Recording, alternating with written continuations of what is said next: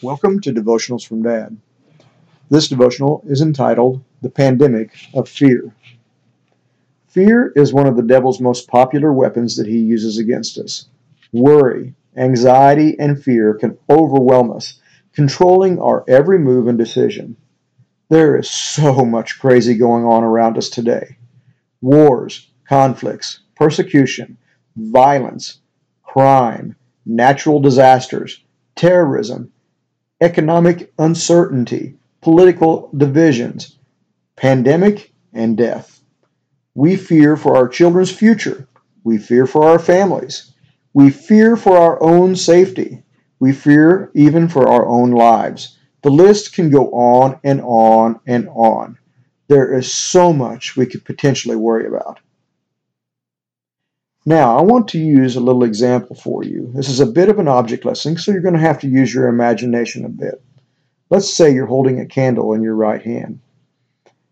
That candle represents us. Now, let's take a piece of paper and fold it into a simple fan and fan the flame on that candle.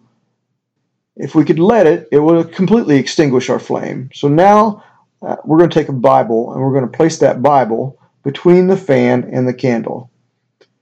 We all know that fear is still out there. We can still see our fan. It is our fear. It's still there.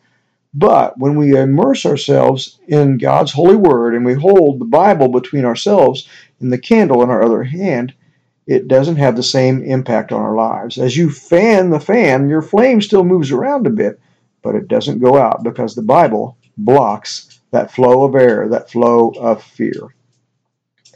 Personally, the fear that is most bothersome to me is the fear that has been generated by COVID-19. Many have quit going to the store. They shop online, and they pick up their groceries curbside. God forbid that I would stand too close to someone at the convenience store. They look at me like I'm personally attacking them if I invade their 6-foot social distance barrier. Worst of all, many of us are using the fear of COVID-19 as an excuse not to worship God, and we skip church altogether. Don't dare suggest that we should have some sort of fellowship meal with our Christian brothers and sisters. That would be totally out of the question.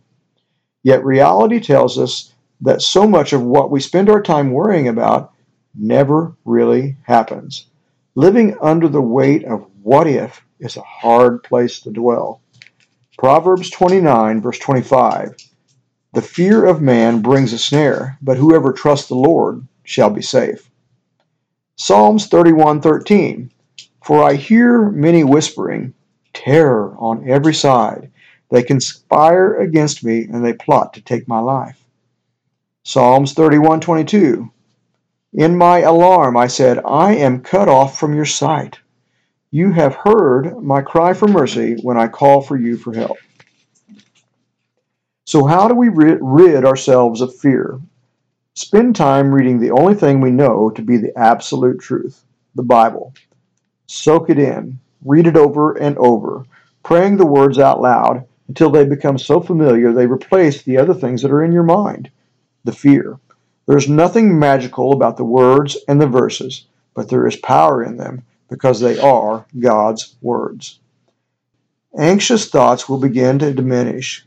Worries let go of constant grip, and though fear is sometimes still there, it no longer wields control.